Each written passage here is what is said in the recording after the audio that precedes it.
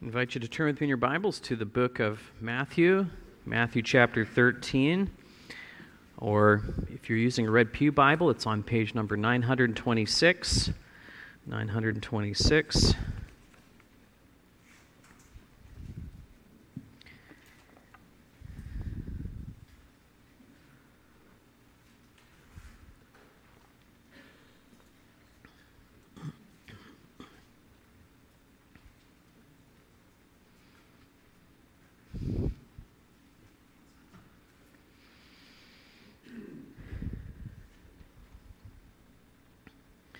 926. In the Red Pew Bible, Matthew 13, verse 44. I'm going to start back with just the last sentence in verse 43, and then just read these two parables. I call them gem parables. He who has ears to hear, let him hear. The kingdom of heaven is like treasure hidden in a field, which a man found and covered up. Then in his joy he goes and sells all that he has and buys that field. Again, the kingdom of heaven is like a merchant in search of fine pearls, who, on finding one pearl of great value, went and sold all that he had and bought it. Father, as we hear these parables explained, unraveled this morning, I pray that our hearts would be receptive to what we hear, that we would have ears to hear. And I ask, Lord, that you'd work deeply within our hearts to cause us to love you, to love your word, to be willing to surrender our own ambition for you, and that we would prioritize you above all things in this world. And we ask this in your precious name, we pray. Amen. Antiques Roadshow has been 27 seasons in the making. I can hardly believe it started in 1997 in America, but actually it was even going on before that in the UK. The UK had their own version that began in the 1970s. But if you've never ever seen an episode, you can kind of almost imagine what it might be like. You have big exhibition hall, and you have people coming in with all of their little antiques, grandma's treasures. They're hoping to find that big one that will, maybe make them well off for the rest of their lives. And that search for that hidden treasure in the attic, is kind of what moves the whole thing along in anticipation. Well, in 2019, there was a gentleman who brought with him a painting that had been in his family for over 90 years. It had been given to his great-grandmother by Norman Rockwell. And the appraiser said, well, this Rockwell is called The Little Model. It was a cover painting for Collier's magazine, and after they learned the history of Norman Rockwell and paintings that he did, the man was told that Rockwell's original, which this was an original, was consistently in those days bringing in at least six figures, maybe around $500,000. And the man laughs nervously and says, I'd better get some more insurance. I don't know, what would you do? What would you do if you had a treasure like that? Would you keep it? Or would you sell it? How many would sell it? Oh, come on, it's Grandma. You're not going to sell Grandma's prized treasure, are you? Come on. I mean, I'd hate to find out a family heirloom was an actual treasure in some ways, because I'd be divided with, do I keep it or do I sell it? Who am I kidding? I'd sell it. Just kidding. But making choices or trade-offs are what we do in life. It's how we navigate, and we make choices to sacrifice for other opportunities. And this is the basis for Jesus' two parables that he presents here. And when faced with a decision, what a person chooses really reveals a lot about their own priorities in life and where their faith is. It's actually kind of interesting how Jesus uses basic economic principles here to teach us about entrance into the kingdom of heaven. All of life in some way is actually economic because we all don't have enough time in life that we have to make choices. We don't have all the money resources that we need. We have to make choices how we allocate and how we trade opportunities that come before us. We don't have inexhaustible resources, and we only have one life to live. And Jesus understood this basic economic truth of limited resources when he said in the Sermon on the Mount, he said this, Matthew 6, verse 24, he said, "No one can serve two masters, for either he will hate the one and love the other, or he will be devoted to the one and despise the other. You cannot serve God and money." And in this life, we have to make choices.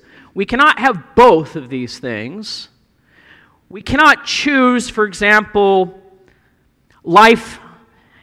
We cannot choose all of life and all of God. We have to choose one or the other. We will either take the narrow road that leads to eternal life, or we will take the broad road that leads to destruction. There's like an economics of life and death that we all experience. And as a way of living, Jesus is calling us to place our trust and our love exclusively in Him. If we choose to take hold of Him tenaciously by faith, He will give us everything that we need and desire. He will give us life, and He will also give us eternal life. And in this respect, the parables here are laying before us a choice. What kind of choice and how do people navigate the opportunity makes all the difference. And laying before us is like a choice, and what we're talking about is conversion. We're talking about conversion, of leaving everything else behind and embracing Jesus Christ exclusively. Now, the word conversion is increasingly being co-opted by the business world and by marketers, talking about recruiting tribes of people and converting them into your brand. And as I hear these things being used, it just completely, it drives me nuts, because they're co-opting something that for years and years and years and years, this word has always been associated with spiritual conversion. And so conversion actually occurs when we see that the reward for embracing Christ is greater than the cost required to obtain it. That's when a conversion takes place. And spiritual conversion occurs when we see that Jesus Christ is worth everything, and we're willing to trade off all of life, as it were, and give ourselves completely to Him. That is a conversion from one way of life to another way of life. And the work of the Holy Spirit is certainly in the mix, causing us to perceive that Jesus is greater than everything else that this world might offer us. And these two parables, Jesus is showing us that to enter the kingdom of heaven, it requires that you are spiritually converted to enter into the kingdom of heaven. This shows us what spiritual conversion looks like. And it shows us from two different angles. They're very parallel. They're like two sides of a singular coin. And so the first parable, I believe, is teaching us that spiritual conversion looks like joyful commitment to Christ. So I want to take a little time to reflect kind of like on the plot line of this little parable. I mean, it's just a couple of lines. But there's a great plot line here that shows us what conversion looks like. And so Jesus begins by introducing us to this concept by saying that the kingdom of heaven is like a treasure hidden in a field. Like a treasure in a field. In other words, God's spiritual rule in the world is like a treasure that is discoverable. It's hidden in plain sight if you would have ears to hear and eyes to see his workings in this world. But once you know it's there, you can't unsee it. It's everywhere. Today, most people would consider a bank a pretty safe place to store something of great value. But that was not the case thousands of years ago. Sometimes pagan temples were used to store caches of wealth. But that only works if neighboring tribes and peoples have respect for the gods. If they're afraid to walk into that temple and loot it, that's the only way that you might say that that's a safe place.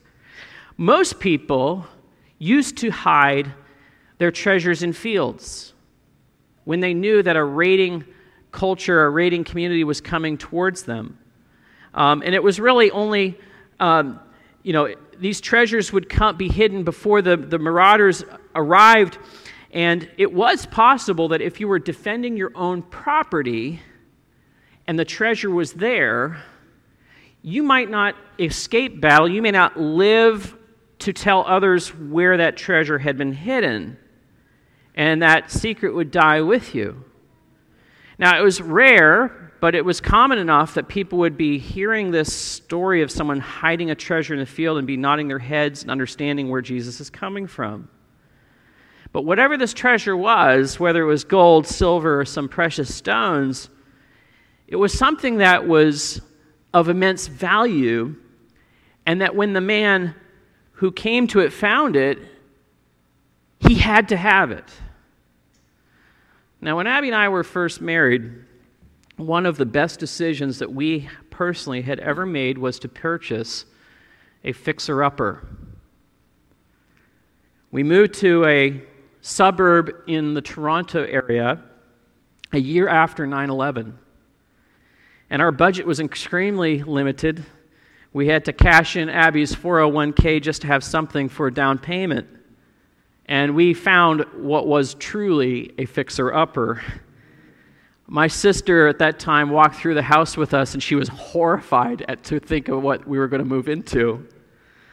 But we saw something that others couldn't see, something of value, and we had to have it.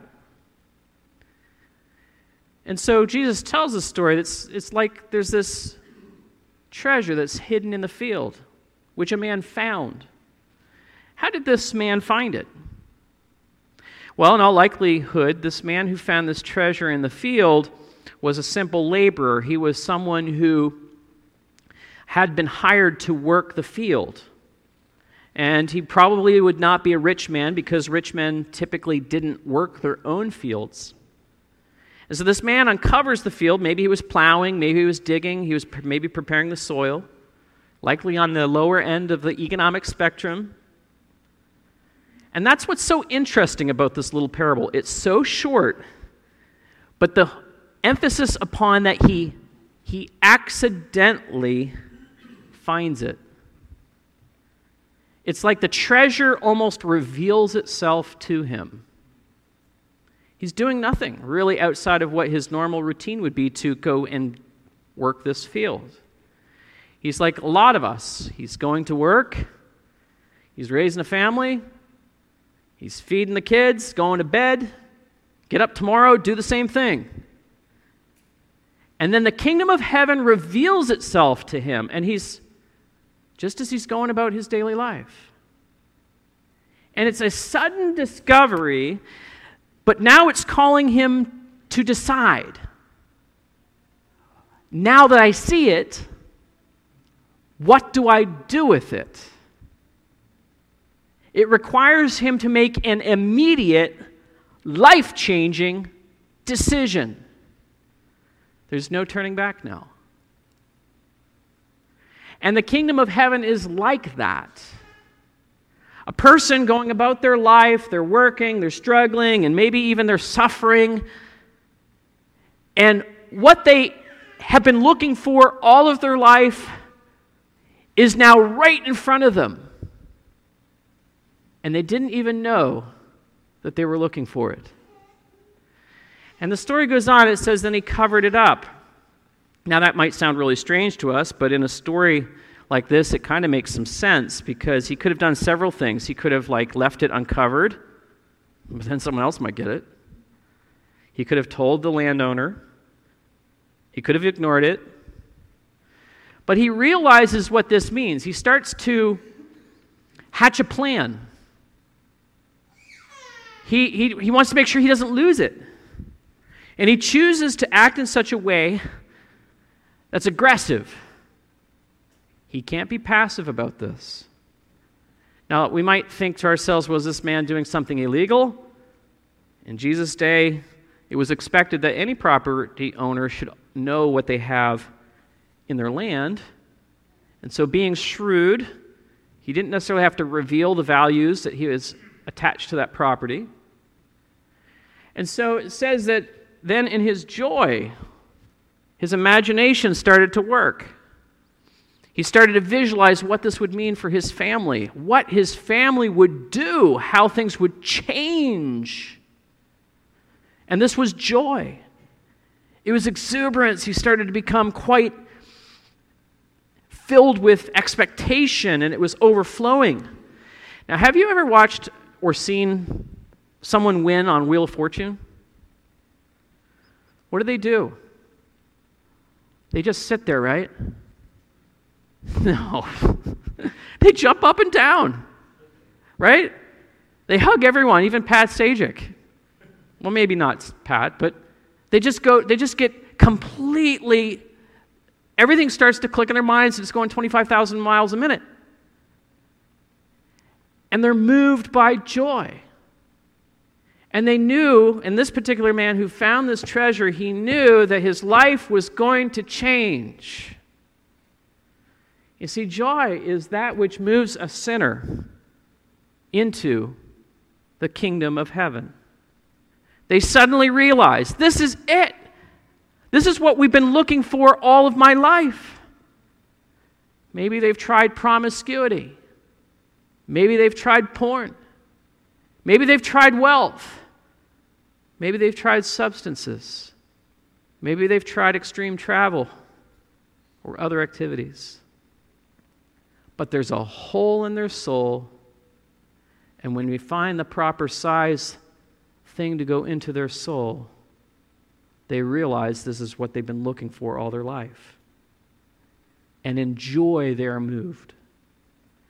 And so the story goes on to say that he sold his own property, he sold all that he had, and then bought the field.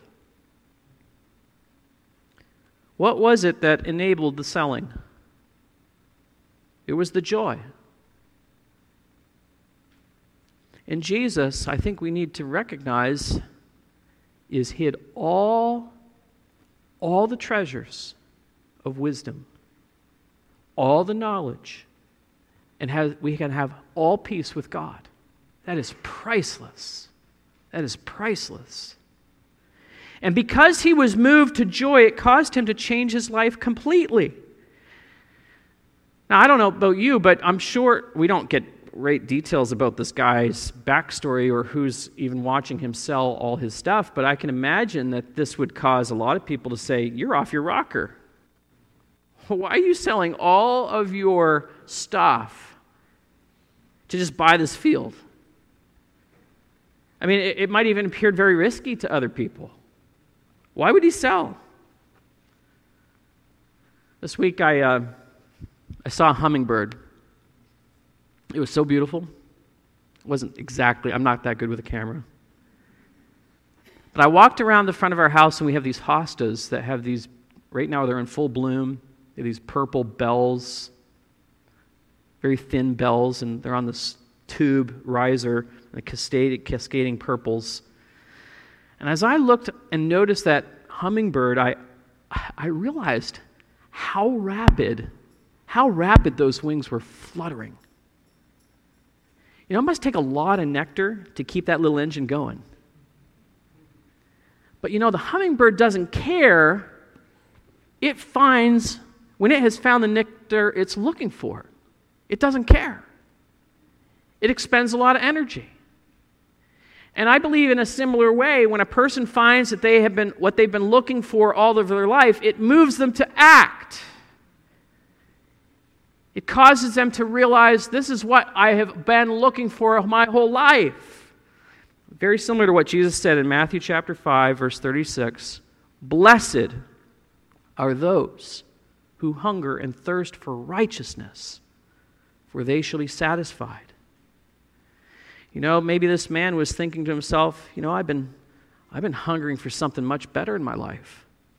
I've been eating a lot of crow these last few years. This is the buy of a lifetime. This is it. And so he acts, and he sells all that he has so that he might have the treasure. And his joy effectively commits him to Jesus Christ. There's no turning back for him. This is not something he wants to put off. It requires immediate action. And so, in the first instance here, this first parable, I am seeing Jesus communicate that there is a joyful commitment that occurs in a person who is spiritually converted. They're brought into a new relationship with Jesus. There is also in the second parable here, I believe, a connection to, and it's like the opposite side of the coin, it is the idea of costly renunciation. Costly renunciation. Spiritual conversion looks like costly renunciation.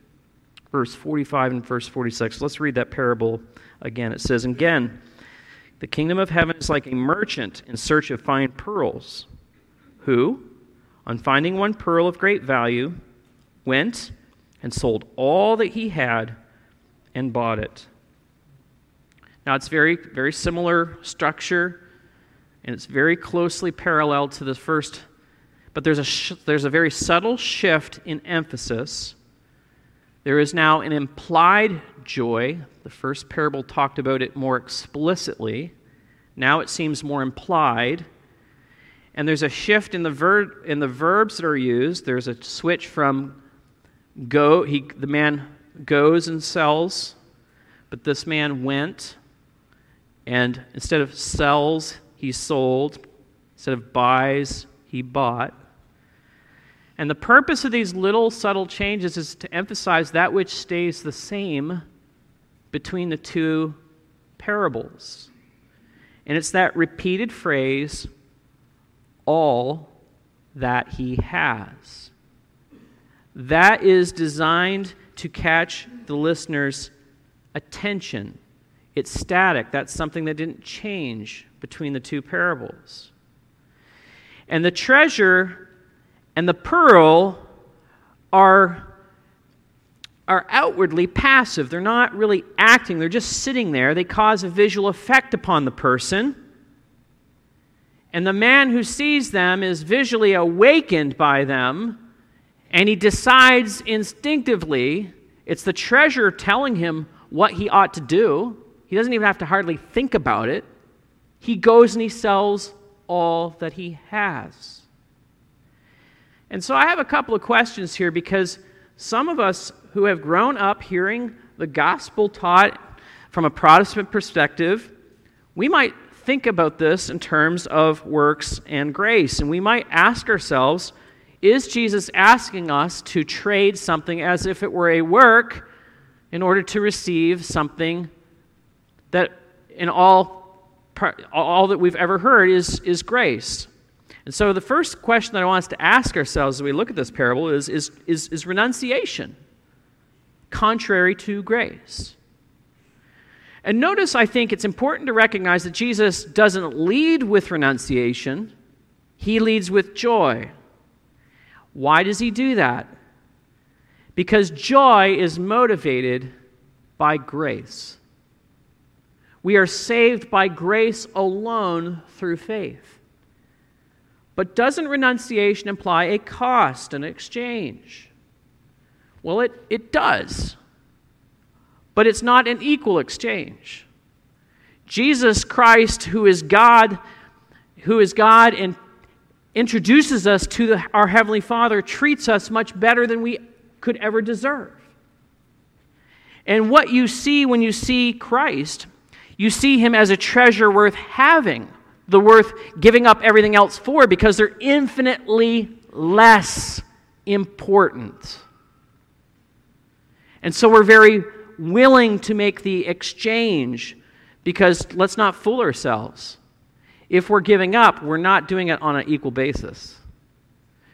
Christ is giving us eternal life freely. And it is of such infinite value, nothing that we give up even compares with it in the least bit. We have filthy rags that we exchange for the righteousness of Christ. Even the preamble to the Ten Commandments, there is a call to recognize God as supremely valuable because of His grace and His mercy. The Ten Commandments are introduced with the memory that God says this, I am the Lord your God who brought you out of the land of Egypt, out of the house of slavery. You shall have no other gods before me. Now, did you notice that God says, this is what I have done. Therefore, it makes all the sense in the world that you do not worship any other gods. He's appealing to us on the basis of His grace and mercy to redeem us and make a way of salvation available to us. And so when Jesus Christ is the visual treasure, when we see Him for all of His worth, all of His glory, we don't have to be told what to do. We don't have to have a pastor stand up and say, these are the things that you should be doing, folks. Because when we see the beauty of Jesus and He is truly a treasure to us, we don't have to be told twice or thrice. We're willing to give up everything for the treasure that lays there before us. And so I want to ask a question, is the renunciation of our lives equal to Christ? Yeah, there's a cost, but as I said, it's not equal to the joy that's set aside for us in this life or even in the next.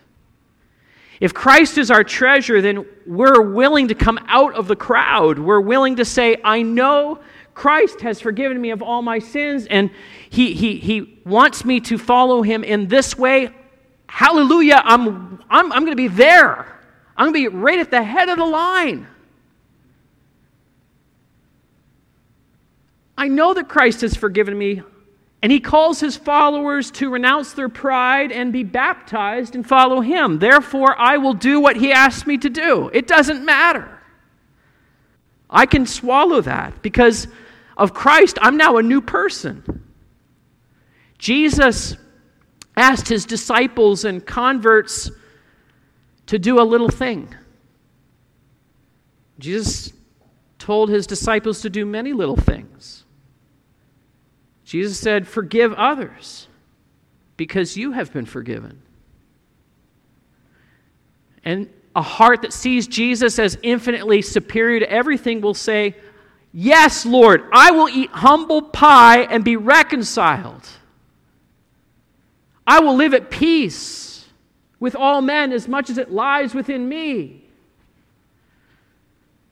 Yes, Lord, I will put away my laziness to follow you. I will make time for you each and every day. I will read your word because you've asked me to do so. As for me and my house, we will serve the Lord. You know what? I will put my kids' shoes out every Saturday night so that they're all ready to go. Your worth has changed my way of life. I'm putting away these old habits. I'm going to follow you with all of my life. How can I not serve you with my time? You gave everything for me. Just show me what to do and I'll do it. See, back in the parable of the soils, there was a minority who did give the word of God a hearing. And they responded with a joy that was not superficial. There were 3 kinds of soils that were hard, thorny, and rocky. But there was a soil that responded with joy that was not superficial. And in these 2 small parables, Jesus is showing us what true conversion looks like. And to enter the kingdom of heaven requires that you are spiritually converted, that you are born again. And you've got to take a radical step of action. You've got to sell. You've got to sell all that you have to enter into the kingdom of heaven. And until we do enter the kingdom of heaven, the main goal we have in this life is to make sure that we are entering the kingdom of heaven. Let me ask you, what is it that is keeping you from responding to Jesus with your whole life? You don't have infinite resources in this life. You can't sustain yourself on your own with your own 2 hands. You're not going to be able, how are you going to sustain yourself in the next life? And by choosing Jesus, we gain the whole world. And the blessing is that we don't lose our own souls. We gain the whole world in Jesus Christ. Let's pray.